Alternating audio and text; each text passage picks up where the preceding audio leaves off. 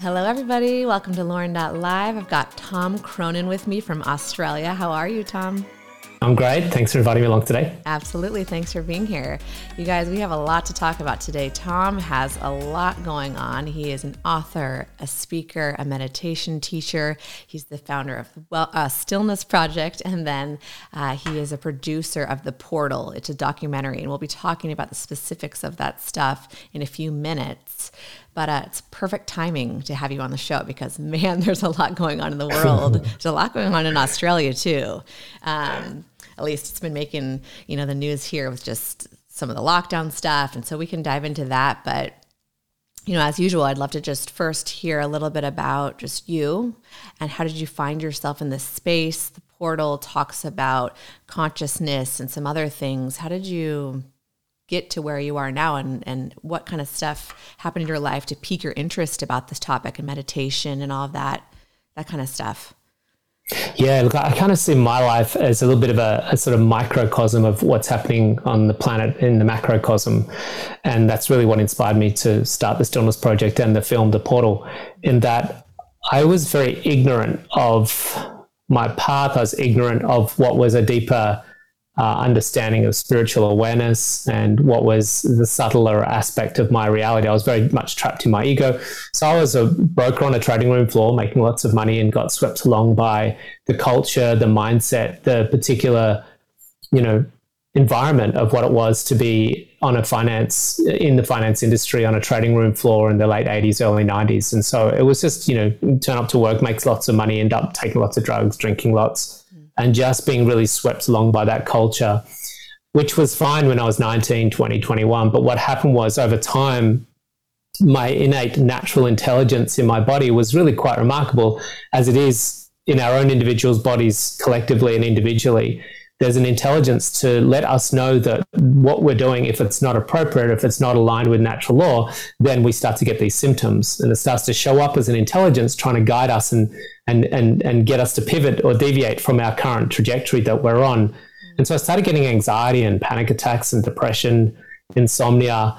And of course, me being my sort of egoic, narcissistic, just do what I want to do to satisfy some desires and some unfulfilled sort of experiences, then I just kept doing the same thing.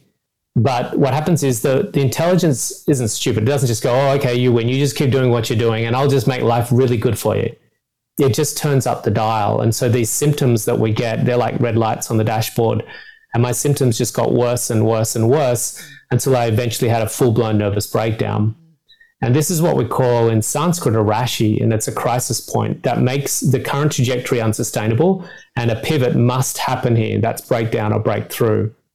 So for me, my breakdown was literally where I was contemplating whether I wanted to go on with life. I was really challenged with the idea that there just was no light at the end of the tunnel. I couldn't find any fulfillment. I was really deeply depressed. But interestingly, the universe, through some divine intervention, I was sitting at home watching TV, and there was a guy, they were doing a documentary about him, and he was talking about how successful he was. And one tiny little slither of that story was that he used meditation. And it was just phenomenal. For me, that was like this sort of moment, a turning point in my life that said, that's something that I need to learn. And I'd never come across meditation, but it was actually the starting point for me to start diving into that space. And that was the beginning of my journey into meditation, mindfulness, and spirituality. Wow. Thanks for sharing. Mm-hmm. I've noticed a common theme with guests and other people I've been speaking to lately about breakdowns lead you to a breakthrough. And I really think that is what's going on as a collective right now in our world. Things are breaking down that aren't working. But of course, there's chaos, there's dark nights, there's, it's uncomfortable. So that's interesting. Before we go there, this is kind of a segue. Do you have an opinion or any intuition on what's going to happen in the financial aspect of the world? Because you said you used to work in that sector. I know that's a bit of a tangent, but it kind of has a play in what's happening right now with changes.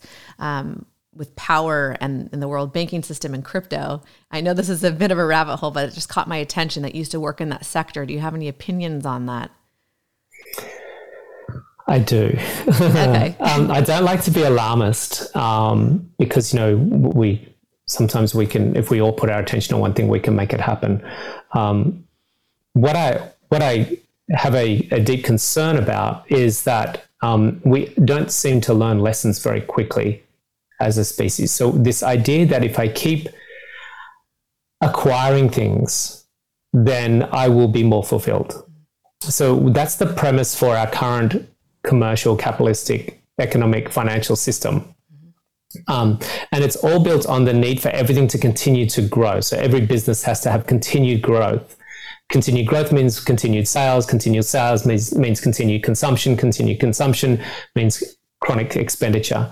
So what we have now is a debt bubble that we have never seen anything like it in the history of humankind. GFC is like minuscule compared to what we have now as far as the global debt that we've suddenly created in literally just 10 years. And that debt is, it's a false economy.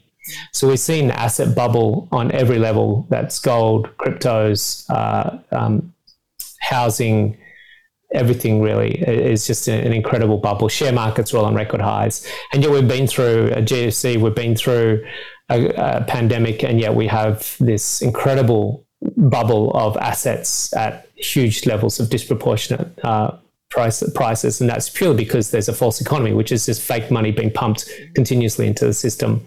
At some point, we have to be accountable for that. At some point, there has to be a lesson that consumption at any cost, regardless, has to come with a price. And it will come in many different shapes and forms. It could be a complete collapse in the US dollar, which is probably a highly likely outcome because of the incapable ability for the US government to be able to pay that debt. It's just not going to be possible. They've already had to raise the debt ceiling a couple of times, and they only just got the last one through. I just think that there's going to be some ramification. We can't live in this dream-like utopia of just continually borrowing and consuming and seeing assets going up without a price. So I'm not sure what that will look like, but there's going to be some ramification at some point in the future, which usually happens to shake out the system. And I don't think it's going to be that far away, my feeling. Yeah, I think so too. I just figured that's one. I haven't specifically spoke about that topic on the show, but it's part of this, whatever you want to call it, awakening, the shift. That's one part of it, right? I mean, we have our health. We have issues with health. Obviously, we can see that underlying issues with COVID. That's a huge thing. We have stuff going on with civil rights and prejudice issues coming out, financial system. So each part is showing the flaw. And like you said, there's going to be some learning lessons in that. So that was kind of an interesting... My concern also, because I've been going down the rabbit hole of cryptos, and I really love the idea of cryptos and decentralization and the fact of it's something that can continually evolve and emerge. And this is something that we see in what we call a Game B world, which we're morphing and moving towards. We're not quite there yet, but we're certainly on the cusp of a Game B paradigm out of a Game A paradigm, which we can go into at some point if you wish to. But the Game B principle is that things continually emerge and evolve because of the nature of intelligence and cosmos, which is evolution. However, what concerned me about cryptos is, as I went further and further into it, is that they're falling into the same trap again, which is the huge levels of borrowing, which creates a false economy. And this is, I like the initial principles of cryptos, but when I started to see how extremely leveraged that crypto industry is now, that started to have me concerned as well, because a lot of the inflated prices of cryptos is because of the ability to borrow that money, which you don't have, borrow the crypto, I should say, which you don't have. And it's kind of like leverage into it at a huge level.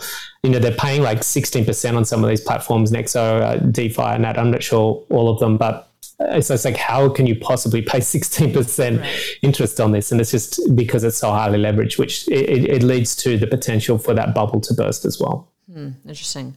Yeah, I don't know a ton about it. My husband's into it and tries to explain it to me, but in some ways it's refreshing because it's like, okay, it's another source, right? It's not with this corrupt World Bank that's so messed up on so many levels. It's away from the government control. But I wonder too, if governments, obviously they have to be thinking about how can they get into that sector, right? I mean, they'll probably... They will, yeah. They're already looking into that now. So the governments are looking to obviously reclaim their lost power from that space. And they're a bit slow behind the 8 ball, as most governments would be in that sort of space, because the emerging world is going to emerge very, very quickly. And when you've got static systems, which are government systems, business systems, health systems, school systems, they're very static. And this is the problem. And one of the defining characteristics of a game A world is that things are very static. So we haven't had a change or an evolution really in the education system, in the marriage system, in the political system.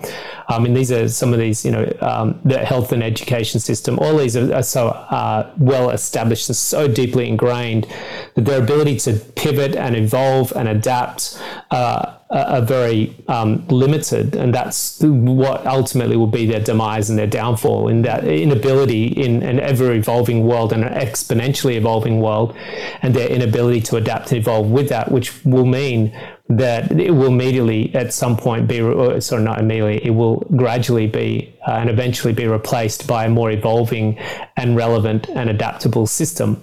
So we'll see new governance systems, when you see new education systems, when you see new banking systems, but they will try to compete with the pace of change. But whether they can keep up or not will be interesting to see. Yeah, that will be. And also kind of makes sense that we would move into more of a digital versus a physical. It is actually amazing that we still have physical coins and paper, if you really think about the way that we're such, ruled by tech, which that's a whole nother episode about the dangers, I believe, of like AI and all this stuff that's completely opposite of where we should be going, where we're looking within and out externally all the time. But I don't know if we want to get into that. Okay. I've got to say, I'm just fascinated that America is one of the most advanced countries in some respects. They come up with some of the most incredible technological development. Yet I still get a paper check sent across the world from my publishing company in America. It's like, you guys still send checks in the mail. Why don't you just digitally put it into my bank? So odd. It's like so bizarre. Yeah, we have the ability, or same thing, like work doing legal documents and having to send, from the US to the UK, like hard copies of NDA sign. I'm like, we could do this over, hello sign or whatever digitally, but yeah, whatever. Okay. Well, thanks for touching on that. And then what about quickly? Yeah, let's dive into, I don't know, we don't have to quickly necessarily, but I know we have so much to talk about with just your projects in the portal, but I'm not familiar with, I have an idea about it, but you're saying game A and game B. Do you mind describing what that is? Yeah, so Daniel Schmachtenberger in our film is one of the greatest minds on the planet, I believe. Such an incredible progressive thinker, which is going to be uncomfortable for some people to listen to him. But he's with a group of people that are starting to map out new language and, I guess, a guide or roadmap for this new world that we're transitioning into. In Sanskrit, this understanding has been around for thousands of years, and it was an understanding that we're currently in what's called Kali Yuga, an age of ignorance, where we ignore essential aspects of our being, which is consciousness, which is spirituality, which is mysticism, which is, awareness. And all the things that come from that once that's revealed. So let's just say enlightenment has been around for thousands and thousands of years, but 99.99999% of the world's population has chosen to ignore that as a potential experience and much rather go shopping and go to the races and go to the pub or do whatever we do to get distracted, scroll through our screens. But in a Game B world, what we're seeing is this rapid exponential growth of people moving into that awareness and that experience of waking up. So that's why plant medicine, meditation, yoga, all these different tools and devices that give us access to that experience of what's inherently within us starts to awaken a whole new human that is now moving out of what we call Kali Yuga into Sat Yuga. Sat Yuga is a period of time where people are actually experiencing that essential nature, that fundamental quality, which is enlightenment and a state of consciousness and wisdom that prevails from that state. So Game B, then what happens when we get the masses collectively moving into that state, which is happening quite quickly, then everything that they create, do, and experience is going to be from that state of consciousness. So they start creating systems that aren't for the individual gain and need. They're generally by default going to be created systems for a wellness and uplift for the masses in the whole. And when we say the masses, we don't just mean the masses of humans, but we're talking about the plants and the animals, the planet itself in equal portions. And humans start to reposition themselves back into an equality with the planet, not inequality as well as other humans, but equality with the planet, and sort of get out of that hierarchical position of extraction mode. So Game B is you can go to Wikipedia and just type in Game B or Game B Wiki, and you'll find some defining characteristics of what that world will start to look like as we morph into it. Is it kind of like, I mean, I've the term like a new Earth in a way? Absolutely, yeah. It's very much what Eckhart Tolle was talking about in his book. Yeah. This has been on the horizon, and so we're at this really exciting and challenging pivot point, because you can't get to Game B whilst Game B structures are in place. So the Game A structures have to start to collapse and crumble. It's like a renovation. If you've got an old house and you want to build a new house, there has to be a point in time where that old house becomes so irrelevant that you actually deconstruct it, and you can't reconstruct the new house until you deconstruct the old house. And so we're in this early stage of deconstruction. Simultaneously, we've got some people, interestingly, that are starting the reconstruction process. So I've got some friends that are already starting to design new economic models that aren't built on commoditization of things. They're on the revaluing of what value is. It's a reassessment of what value is. So for instance, in the film and in the book, Daniel talks about we don't value a tree, we value the 4x2 in the tree. We don't value the oceans, we value the whales in the oceans. We don't value bees, we value the honey that bees produce. So we have to have a reweighting of what is value, a reassessment of what is value. And in these new economic models, I've had a glimpse into them as they tried to explain them to me. They're quite fascinating, because things like Amandine, who's in our film, she works in some of the most challenging environments on the planet, trying to bring solutions to impoverished and suppressed and oppressed people. So someone like Amandine in the new world, in a new economic model, will be incredibly wealthy based upon these new economic models that recognize and reward people for their contribution, or companies on their contribution, rather than reward them on their ability to extract and commoditize something. So they're very different ways of seeing what a business model, an economic model will look like. Interesting. Yeah, I definitely see this stuff starting to happen now. I mean, I even have a friend that like moved off the grid. She's like growing her own, garden. She's got goats now. She's never like this before. I knew her 5 years ago. So just like a tangible example of people, and she's got this whole group of people, and they're starting to do bartering and trading. I mean, you think like this is stuff that people did a long time ago, but it's like almost it's coming around again, because what we're doing now isn't really working. It's not sustainable. It seems like it's working, but it really isn't, if you have any clue what's going on in the world. So that's fascinating to see people starting to really shift into it's a different paradigm.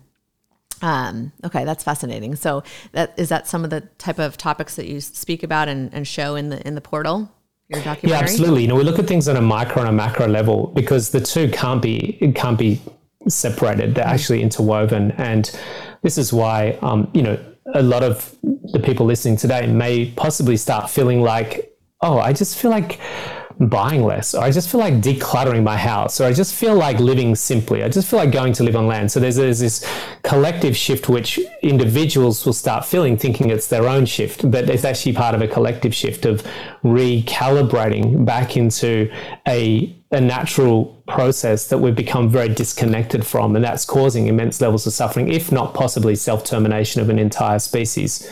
So we do cover that, but it's not an accident that, we've got Marie Kondo coming out with her book here, and over here we've got, some other person wanting to reduce plastics in the ocean. And these are all interwoven and interconnected by a collective awakening to our individual place and role on the planet, and what it is that we're here for, and what are we here to contribute or do. So it's going to be a really interesting time, because the people that thrive and flourish from the old paradigm won't want the new paradigm to start to emerge. And so you're going to see a lot of oppression, suppression from those powers that are currently at the head of that pyramid, that pinnacle, that are thriving and flourishing, where we have 0.5% of the world's wealthy elite having all the control and all the wealth over the other 99.5. So they're not going to want to see those systems broken down because those systems work very well for them. Right. So you'll see a lot of oppression and resistance in the in the time ahead. Yeah, I agree. I think there's way more to come. But that's the friction that's happening right now. Right. People, this doesn't feel right. I think I want to make a change. No, you need to keep doing what we've been doing. And that is interesting that you speak about that, because I've been feeling that too. And I've had conversations with friends even just about Christmas coming up. Like I told my parents, I'm like, they're like, what do you want this year? I'm like, I don't want more stuff. Like it's not fulfilling. I don't have the room for it. I really don't want stuff. It's been like this for the last few years. And I really think the pandemic actually helped me, amongst other things. It forces you to reevaluate. I was at home all the time. So naturally, I wasn't going out like I used to. I was a city girl and networking and events, and I used to go out with girlfriends for happy hour all the time, and I was like always social.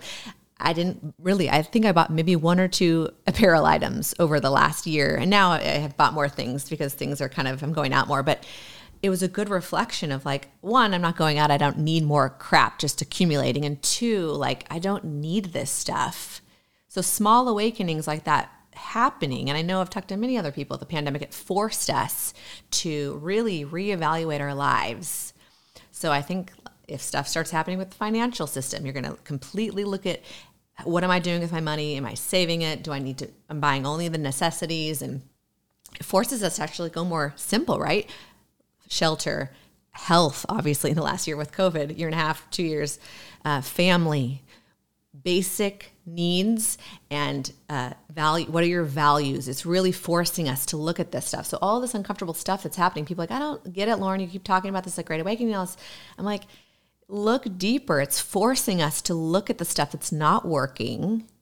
And it's really, in some ways, it's simplifying our lives, and for others, maybe more difficult. It depends where you are in the journey, but there's so much beauty and potential from all the stuff going on right now, if you're conscious to it, right? It's so simple and so powerful, and can happen literally within months. If everyone on the planet suddenly said, okay, gosh, I work really hard for my money. I'm going to live within my means. I'm going to spend only what I have, because this is what we used to do, right? Even my grandparents and even my parents probably only spent what they had.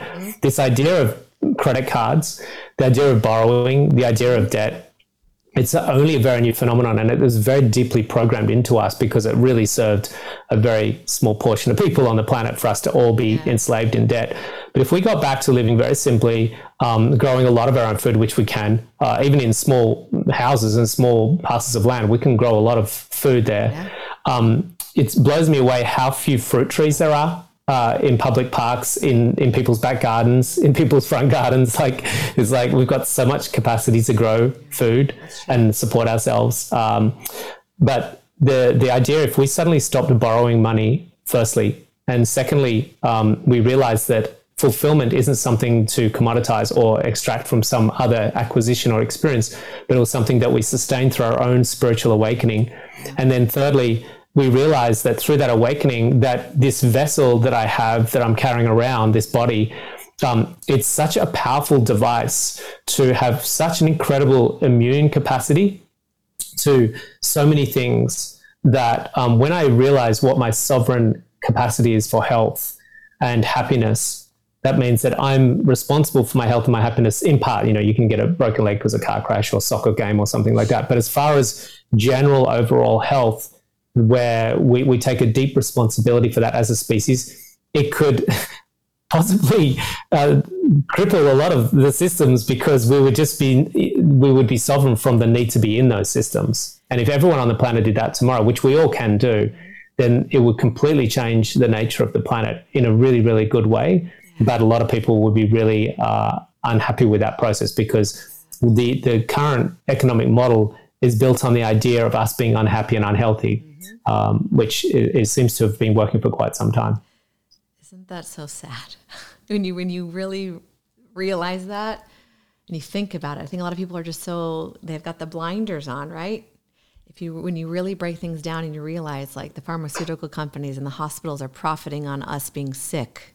That's so sad. And there are great, wonderful nurses and doctors that are helping people. And some people, like you said, there are accidents, but generally speaking, this chronic illness, this rise in chronic illness, We should be focusing so much more on that.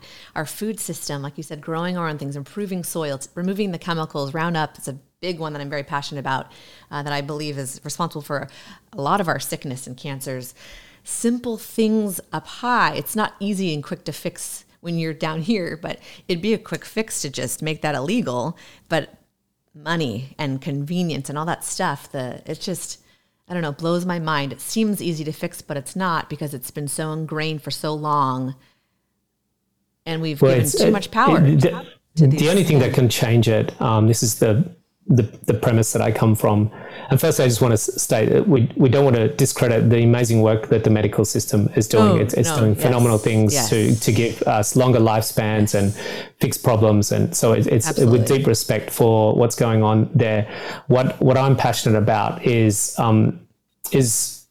preventative health, and that's to really respect and understand that health isn't a given. It's something we have to work for. For me, I'm 54. I go to the gym 3 to 4 times a week. I go to sauna 3 times a week. I do yoga 3 times a week. I eat well. I grow my own vegetables to have green smoothies, and I make sure that I still could do better than what I'm doing, but I'm still have fun and enjoy the delights of yummy food. But it's about having a deep respect for what needs to happen and what needs to take place for me to be healthy. But coming back to the change of the system, it doesn't work by forcing things. It has to be something that happens when people open up their minds and they start seeing through. There's a sort of sequence that happens. Firstly, there's some degree of inquiry from the individual to look within. And you mentioned that before, look within and start inquiring. And that can be through meditation, can be through yoga, through breath work, through plant medicine, whatever your tool is. For me, the one that I teach, the one that was relevant to me was meditation. And that level of internal inquiry to transcend the code of my mind, the code of my ego, the code of my conditioning, and to access an innate wisdom and innate knowingness. And from there, what happens is that there's a veil that gets pulled back across from the veneer of your gaze. There's a veil of that you've been filtering life through, your personality, your conditioning, your coding, your culture. And when that comes back across the gaze and you start to see the world in a fundamental way rather than a conditioned way, it's very hard to put that veil back across again and start to go back to seeing things the way you used to. And so from there, you start to question things. So first you start to see, then you start to question, but why are we doing that? Why am I doing that? Why am I behaving that way? Why do I think that way? Why do I respond and react to life that way? We start to question, then we start to challenge. Well, that doesn't make sense. I don't want to do that anymore. We shouldn't be doing that anymore. We should change this status quo. We start to question, challenge, and then we start to be proactive about creating change. How do I create change in this world where, these current systems or status quos aren't really any more appropriate? So that sort of stage by stage process is what needs to take place. And the first step in that is that people need to start waking up. They need to start meditating, because we see when they use these tools, whether it's plant medicine, yoga, qigong, breath work, they by default start to change the way they want to live in the world. And I think that's got to be the starting point. You can't just enforce systems upon people without changing the state of mind of the people in the system. Sure. Yeah. Nicely said. I agree with you. Yes. How do people start getting into that? I mean, if it's foreign to people, right? Meditating or, that's a big shift, or becoming more conscious. People, maybe they just don't know where to start. What is some advice? Well, this is why we're in crisis, because everything is a force of evolution, and evolution can work very smoothly and calmly, or evolution can work very rupturously. And in Sanskrit, this is what we call a rashi. A rashi is a crisis point that is a process to dislodge something that's stuck in the process that should be fluid. So it's like if a river is banking up because there's something blocking it, eventually that force has to be so great to remove that blockage that allows this gushing through of the river to continue that flow.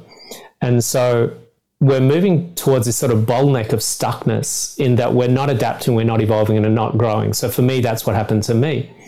I was stuck, I was rigid, I was static, I was unevolving, I was holding on to old status quos, old patterns that became irrelevant And so the universe gives us a number of, or let's just change the universe for a natural intelligence, gives us a number of cues along the way to adapt and change. Adapt and change, adapt and change, adapt and change. And that's how we evolve, it's how we grow, and it's how we have a fluid, calm, peaceful existence. But if we're getting turbulence, it's the universe's way of saying, aha, okay, I'm going to give you a few cues here to start to question what you're doing. And if we ignore those cues, that the volume just gets turned up. So if we can, by intuitively just sensing without some turbulent experience, to start to explore meditation or to start to explore plant medicine, you might just feel an inkling arising within you to start to awaken some deeper sense of awareness about yourself. But if that doesn't arise within you, or for some reason you're ignoring that inner cue, that inner guidance, then you'll get the message anyway. As a species, as an individual, you're going to get the message anyway. It's just a matter of whether you get through that breakthrough or breakdown process, that Rashi, and that's the unknown. Whether we're going to manage collectively as a species to break through to gain B, or whether we're going to self-terminate. We're not sure which way it's going to go. Those are the people that are doing a lot of research into the ongoing sustainability of us as a species. It's a real nail biter at the moment. We're kind of like 22 all with 3 minutes to go, and no one knows who's going to win this one. We might have to go into overtime. We need some extra time. We might need some overtime. Yeah, absolutely. Ooh, yeah, maybe some new refs. We got to reorganize this thing. Okay. I mean, I generally try to be, I'm throwing in like a joke. Like, I get it. Yeah, we don't really know what's going to happen. But I mean, I feel like so many more people, that's what my whole podcast is about, is like awakening. I feel like so many more people are awakening, beginning to channel that never channeled before, getting stuff from the ethers. I mean, I get really woo-woo on the show, but I like the approach that we're speaking about because it is this more practical, tangible way of looking at it. I feel like a lot of people are becoming more awake. Oh, it's happening so quickly. It's phenomenal. So it 100 million like people are currently on Calm app, So it's happening so quickly. Feels like a good sign. I mean, we have a lot more to go through, a lot of work to do, and it could take lifetimes if you believe in that. But I do feel, like you said, even just the rise in like yoga, meditation, chakra healing, Reiki, energy healing. I mean, that kind of stuff. When I was a kid, like I didn't really hear about that. Granted, I was a kid, but still, I mean, it wasn't as popular in the last 10, 15 years, and even the last 5 years. There's so much of that. More common and more accessible and less woo-woo and weird. I mean, anybody can do that, whether you're Christian, atheist, me, like spiritual, whatever. So I feel like it's a good sign, but there is a lot of work to do. We just don't know exactly how it's going to play out, but I think Look, I mean, the digital revolution, I mean, the fact that we can do podcasts and Zoom calls and YouTube channels and social media is actually part of the process. Technological revolution is part of the spiritual revolution. The two go hand in hand, because you can't take ancient mysticism that was preserved in ancient monasteries and ashrams and caves for 10,000 years, and really literally just a handful of the world's population having access to that knowledge and those techniques and those practices, and for an entire planet to awaken into a spiritual revolution, there must be a platform for the dissemination of that information to allow people to wake up. And so there's this beautiful synchronicity between the spiritual revolution and evolution and the digital revolution and evolution happening simultaneously. They're actually intertwined. They're not separated. They're actually part of the process. So of course there's some polarity in social media and things like that, but it actually can't happen without those platforms. That's a good point. I agree. Yeah. I mean, look at my whole thing is on. That's right. Talking to you in Australia, we would have probably never connected. I mean, it's simply amazing. And, hopefully thousands of people will listen to this video. It's amazing. They'll learn something. It'll touch them. And, there's some censorship issues and big data and some problems, but also I just continue to just think, you know what, I'm grateful for this tool. I'm going to use this to get messages and positivity out there. They can't censor everybody. They can't silence us forever. They, meaning like the elite, some of the more dangerous people in the world that are controlling our media and our social media and the economy and whatever. But it's an amazing tool, or like you creating a film. and sharing it on different platforms. It's touching people. It's making it accessible. I mean, a lot of my spiritual awakening is because of different Instagram accounts. I've connected with different mediums that I've had on the show that have Instagram. That's how I found them and got them on my show. It's simply incredible, the connectedness.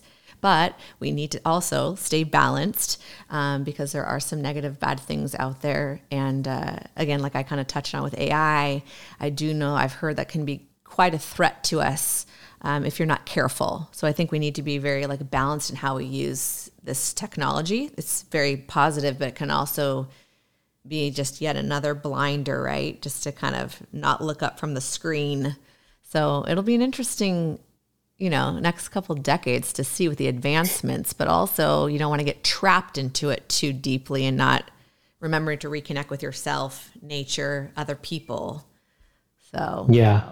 Look, I mean, AI will be the greatest risk to humanity from all the reports that I've had from people in that space looking at existential risk to humanity. AI is we've got obviously nuclear, weather, environment, human displacement, food shortages, but AI is probably the greatest one that we face. And that comes down to the challenge of us having exponential technological development with probably a lagging state of consciousness that's creating that technological development.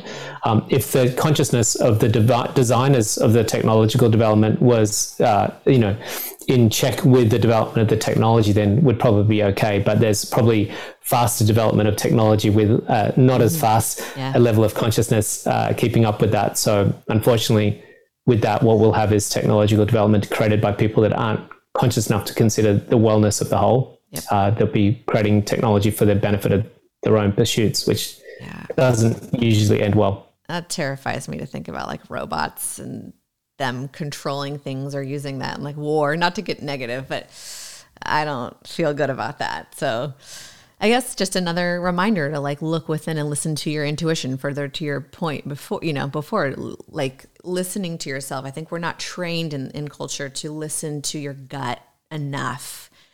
Stuff comes through for a reason.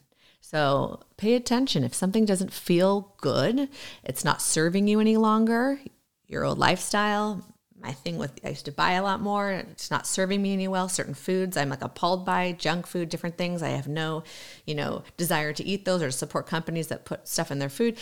Listen to yourself. That's yourself trying to take care of yourself and evolve. So intuition will be very important with technology. And if you're feeling like you're on it too much, listen to yourself, get outside. It's simple as that. That's just being conscious, right? So yeah, we have something very powerful inside. We just have to be aware of it. Yeah, I think that's the biggest shift that's going to take place on the planet. We're looking at all the wonderful, exciting things that are happening outside of us, but the biggest shift that's taking place right now and the one that will continue to hopefully, expand and grow on is that inner connection. In Sanskrit, it's called Turiya, the fourth state. So connecting to that inner state of beingness, and that you can use a number of different words to describe that spirituality, that intuition, that source, God, higher self, that is really a guiding force within us, getting out of our emotional body and out of our mental body, or transcending our emotional body and our mental body. There's so much emphasis on emotions these days, but they're, reacting on emotions, living through emotions is not a very conducive way to operate, to function. It's very much reactive mode. And, we see children have very extreme emotional reactions. They don't get their ice cream, they don't get their toys, they have this huge tantrum. And so we want to evolve beyond that and start operating from a very spiritual state of awareness. And some might say that's spiritual bypassing, but it's actually, to some respects, I call that growing up, and to evolve into a new way of operating. It doesn't mean we can't laugh and cry and I still have emotions. We've just got to be a little bit more sovereign in our states and less reactive and responsive. Sure. And maybe realizing like we are not our feelings. They don't define us, like if that makes sense. Like, of course, you're allowed to feel sad and move through that. I think that's actually very important, but and not trap it, because that can be something trauma and, fear and stuff that can cause health problems or other issues. But you are not necessarily your thoughts. And that gets into like meditation and just being like, I am in a different state.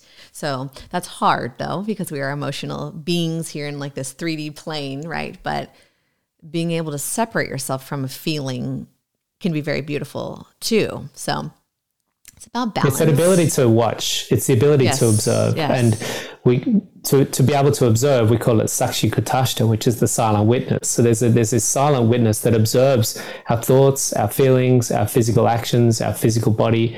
And from that independent sovereign observer, then we start to have more empowerment, more capacity, more adaptability. And that's the thing that's missing here, is that ability. It's in our trailer. Julia Mossbridge says, most people don't realize that inner space exists. And so that's the thing that we want to support and assist humanity in realizing it's within them. It's innate, and that what we have currently is distraction disease, where we're so obsessed and caught up in the external world because the degrees of pleasure and pain that it brings us, that we, to some degree, have ignored what's inherently deep within us. And that's a big shift that we need to start doing, is moving our attention inward. Yeah, I agree. It's almost an analogy I had like just now, like being in a kind of an unhealthy relationship. Maybe I know I've been on one before. It's so much passion, but then it's also so like toxic and up and down. But it's like these highs and lows, and you almost get addicted to it and becomes your normal. It's almost like sometimes that's what life is like. I'm getting all this attention on social media. I'm high, and then I'm feeling really sad today because he didn't text me, or that's just the sort of stupid examples, but like these highs and lows that really don't matter. And it could be with anything in life, your job, success, whatever.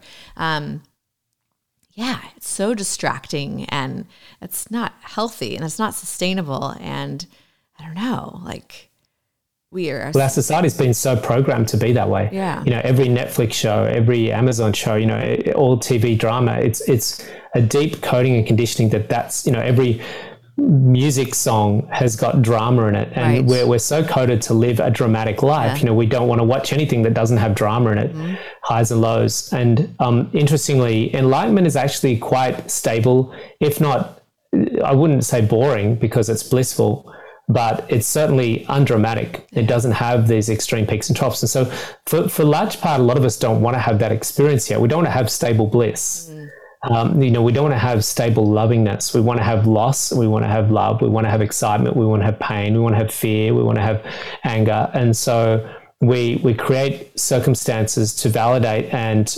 to create an experience that we believe is a way of living. It's funny, I did a conference not long ago as a business conference on how to be a better business operator. But a part of that was also personal development. And they were saying there's two aspects of life that should have very little, if not no drama in them. And that's your relationship and your business. He says, what we tend to do is put a lot of drama in our relationships, and a lot of drama in our business. He says it should be very stable, very consistent. Some of the most consistent and boring and stable business models is Google taking $6 a month from their Google Drive subscriptions. $6 a month, $6 a month, $6 a month, $6 a month. 100 million people, 1 billion people, 1 billion people, $6 a month. It's like, just keep it ticking over, right? Don't need to change the model. Just keep it boring. And so a very sustainable relationship is one that has less drama in it, I think. I finally, after many, many relationships, I married the stable one. The safe and the nice one. It wasn't like this all the time. Yeah. It's better in the long run. Trust me. Cool. Wow. Okay. Well, I don't want to run out of time. I want to make sure we talk about a little bit more about your film, and then also the Stillness Project. Before we get to the Stillness Project. So, and forgive me, you kind of mentioned how you got into it, but when did you make the film? Well, the starting point of the film came around 2012, even probably the very early stages of it, 2011, which is this idea that I became very, very passionate about bringing meditation out to the world. I had a business partner that was also very passionate about creating something digital online. We just finished Tim Ferriss's 4-Hour Work Week. He was in a job that he didn't like. I was in a job I didn't like. How can we have a job that, we don't have to work so hard? And so we decided that we'd create some digital programs and maybe a movie around getting meditation out to the world. And it was hot off the press of The Secret that managed to bring a very esoteric subject matter to the world, the law of attraction, and penetrate the households of the world with a film and a book. So I was very inspired by that idea that I could bring an esoteric subject. At the time, meditation was not a well-known idea. That was before apps and everything. And so decided to make a film and a book that was not just an information piece. We didn't want to just provide information. You should meditate because X, Y, Z. We wanted to provide a film that was a journey. It was, talking about drama. It had drama in it, because we wanted to make it entertaining. And so we were looking for 6 stories that all had crisis and all had transformation. We wanted to contrast meditation's capacity against a crisis and against a blueprint that was an unsustainable blueprint. So we looked at different personalities and different stories that had crisis in their story and had meditation as the tool for them to get out of that. So we managed to create this beautiful film of these 6 stories that we followed through their crisis and their transformation using meditation. So that was the sort of premise of the film and the book. And then we had 3 futurists that sort of give us a macro perspective, which is Daniel Schmachtenberger, Mikey Siegel, and Julia Mossbridge, that look at humanity from a larger perspective, where we were, where we are, and where we're going to as a whole. Wow. So you just had this idea, like it just came to you. Do you feel like it was channeled in, or do you feel like it's your calling? Or it's an amazing story. Yeah, look, to be honest with you, it was an impulse that arose from within me and a passion. Okay. I will have to be really transparent. It's probably one of the hardest things I've ever done. And still to this day, I'm struggling with the impact of choosing to go down that path. It's been financially challenging, physically, energetically quite demanding. It hasn't, it's one of those things that you don't know what you don't know. Right. Yeah, let's just raise some money for investors and go make a film. I'm very kind of naturally an optimistic person without just, really weighing up all the pros and cons. So it hasn't been a walk in the park, in all honesty. It's something I've grown a lot through that process. It's been very challenging. It's taught me a lot. Still to this day, it has its challenges, but we'll see where it takes us in the future. Yeah, well, good for you for challenging yourself and putting something out to the world. That's what I'm doing too with this podcast. We'll see. You have to put the hard work in and ask the universe in your meditations or whatever to support you. And I believe, if you genuinely have goodness in your heart and you are doing something for the better, that you will be supported. So I wish you luck with that continued challenge. And I hope that many people will watch it and support you. And then the Stillness Project, can you explain what that is about and how you feel? Yeah, I guess that's the premise behind everything that I believe about change. Change is very difficult to embrace when we're operating from a very static mindset that's very deeply coded. We have these, in Sanskrit, it's called vasanas, these tendencies of the mind where there's neurological patterns that we just keep living over and over again, the same, cycles of, conditioning. What I find when we start meditating is that we firstly transcend the code. We start to operate from a very different place. And I could see that within my own life, nothing really changed until I started meditating. And then I started seeing it in a lot of my students and other colleagues and friends that started meditating, that their lives started to progressively change for the better when they started meditating. That's simply because not so much that meditation was doing it, it's just that it was enabling the ability to access a field of intelligence that was not in the mind. We were in the mind, the field of mind. And so all potential, all creativity is around us. We're in it rather than it's in us. And so the Stillness Project was about trying to bring and mainstream this particular style of transcending meditation to the world in a way that allowed, meditation to become more accessible and more widely used. So hopefully from that place, hopefully bring about change on the planet. Wow. I really love that. As we kind of come to a close, are there any tips you have for people that are trying to meditate? I always would love to meditate more. It's a goal of mine, but just people that aren't familiar with it, maybe they haven't done it or they used to and they want to get back into it. Do you have a few tips just to kind of encourage people? And some people don't even know how to do it really. There's no rules, but just where can one start, I guess? Yeah, it's a bit of a minefield because there's so many different types of meditation, particularly now with apps with, thousands of different styles on them. I would suggest do research into different styles that you're going to find that will resonate the most with you. For me, I found those deeper transcending styles of meditation with mantras like Vedic meditation or transcendental meditation, for me, much more effective, much more accessible and much more impacting. I really saw tangible results very quickly. And secondly, they were very blissful. Because of the nature of that blissfulness of the experience, rather than it being a frustrating experience, some meditations is just downright frustrating. And if it's frustrating, if it's challenging, if it's not enjoyable, there's very little likelihood that we're going to be drawn to doing that on a daily basis, because we've set up very charming lives where we have a lot of charming distractions like ice cream and Netflix and scrolling through our phones. So these distractions are very pleasurable, and we naturally do things that are pleasurable. So if the meditation itself isn't pleasurable, it's going to be hard for it to be, supersede those other charming propositions that can pull our attention in on a daily basis. So for me, finding one that you can integrate on a daily basis, ideally twice a day, once in the morning, once in the afternoon. My recommendation usually is to learn from a qualified teacher, just because you're going to get the depth of knowledge that comes with that program, rather than just trying to wing it yourself, close your eyes and empty your mind. You're just going to find there's so many things why that's not going to work for you. When we meditate, particularly if we go deep, there's a lot of stress releasing that can unfold, and having some guidance and support around that. If we want to be calm and blissful and light and joyful, then a lot of the deep layers of trauma and stress that are trapped in the physiology, and this is the thing people don't realize, is how much our state is a physiological state. A lot of people are treating things on a therapy, mental, intellectual level, or on a spiritual level. But we do hold deep traumas and deep samskaras or scars in the body that need some particular exercises and processes to go through for that clearing to happen. And it's not pretty when it does. So you definitely having some support through that process is going to be important. So that's one thing that we always offer with our meditation teaching, is ongoing support for the student.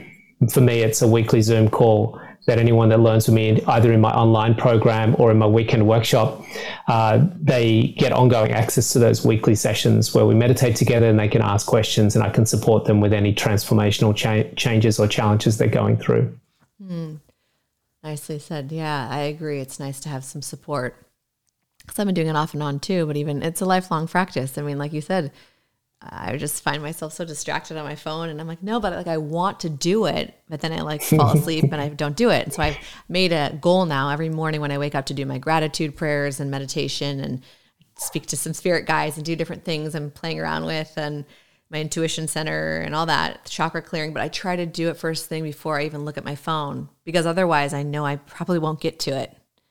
Because there's just so many distractions. There's so many, even when you know and you've done meditation and you love it and you want to do it more, it's still so hard. So really, setting time aside where you know you'll get it done. And I think a lot of people will tell you the morning is the best time before you get going in your day, because then it's harder to stop. But I do love the idea of having someone like yourself or a medium or someone trusted and trained to help you, because like you said, there are a ton of different types of meditation. And sometimes it can actually get intense. Things can come through, or sometimes you'll just sit there and you feel like there's nothing, which actually there's beauty in that itself, but I don't know what to do. So I don't know, it's just helpful, like you said. But some of those little apps are actually really great, just even like a 2-minute, 3-minute meditation on your lunch break, just to recenter, even if it's just breath work. But they're all going to add value. There's so many amazing programs and apps out there. Even if you just want to start with some free videos on YouTube, there's so much out there. So you don't have to go far to be able to find something that's going to help you to recenter, recalibrate, and just start to find a little bit more of de-excitation and calmer sort of state. And the reason they call it a practice is because it takes practice. And I do think, from at least my experience, the more that you do it, sometimes it just starts coming naturally. And, like I just close my eyes and then I'll start seeing chakra colors with no intention set. So once you open up yourself energetically or intuitively, and you start noticing and becoming more conscious, you'll notice these patterns that come through in life. And that's what's so cool. As a human, sometimes you need that like tangible proof, like there's more out there, right? But I don't know, once you become conscious, like a lot of things start dots connecting and change. And it's beautiful spiritual practice and journey. So. Yeah, it's one of the things that I try to inspire my students to do, is to be open to the idea of being calm and less stimulated, because most of the things that we do is to excite ourselves, to stimulate ourselves, and to start to explore what it is to be still and silent, and to find a blissfulness. You'll find a deep, quiet, blissful lovingness in that space. Bliss and love aren't things that we extract from daily experience. We think someone gives us love, but they just have the capacity to trigger a sensational experience inside of us.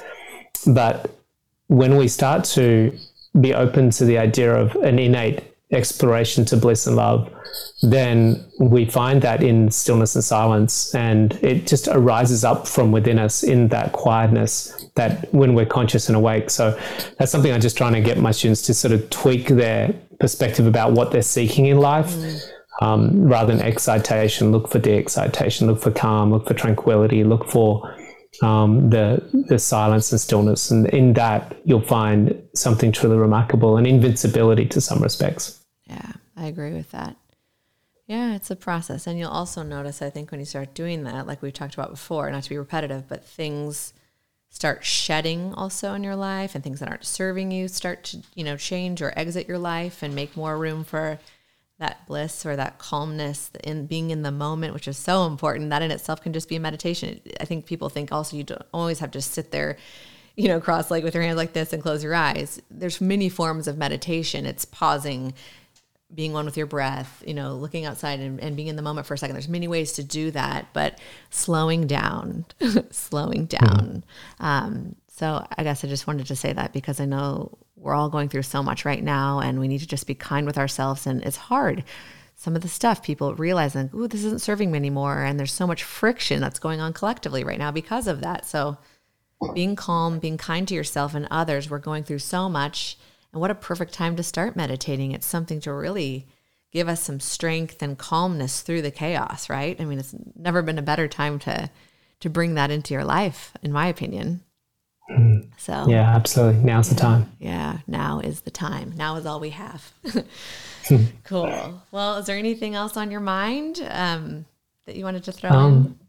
I guess just to share with the audience, I always like to conclude with a nice simple message for people, because we talked a lot of global stuff, and it might be a little bit disconcerting or maybe create some level of uncertainty or fear. We definitely don't want to do that, but bring it back to each and every person that's listening, that we have challenges in life, and certainly more so now than ever. But to find salvation and hope in all of this is that this is, if we're in the middle of a deconstruction of a house and we're about to rebuild a new home, if we knew the outcome, which is that we've seen the architect designs, we know what it looks like, we're really excited in the deconstruction, we're just so excited, oh my God, this is so amazing, we've pulled down the old house, we can't wait to start laying the new slab and putting up the new walls, and it's going to be so beautiful, I can't wait to live in my new home. We really want to embrace a degree of excitement and positivity for not just the planet, but for our own individual lives, and know that there's this beautiful intelligence supporting this ongoing process that's so maternal and so loving and caring. And even though at times it doesn't seem like life is good, but this is just the process of being guided. It's the process of being supported and moving us in a direction that we might not know what that direction is. We might not have an awareness about how we're supposed to be, but it is still giving us nourishment and guidance, even though it feels kind of bleak and challenging at times.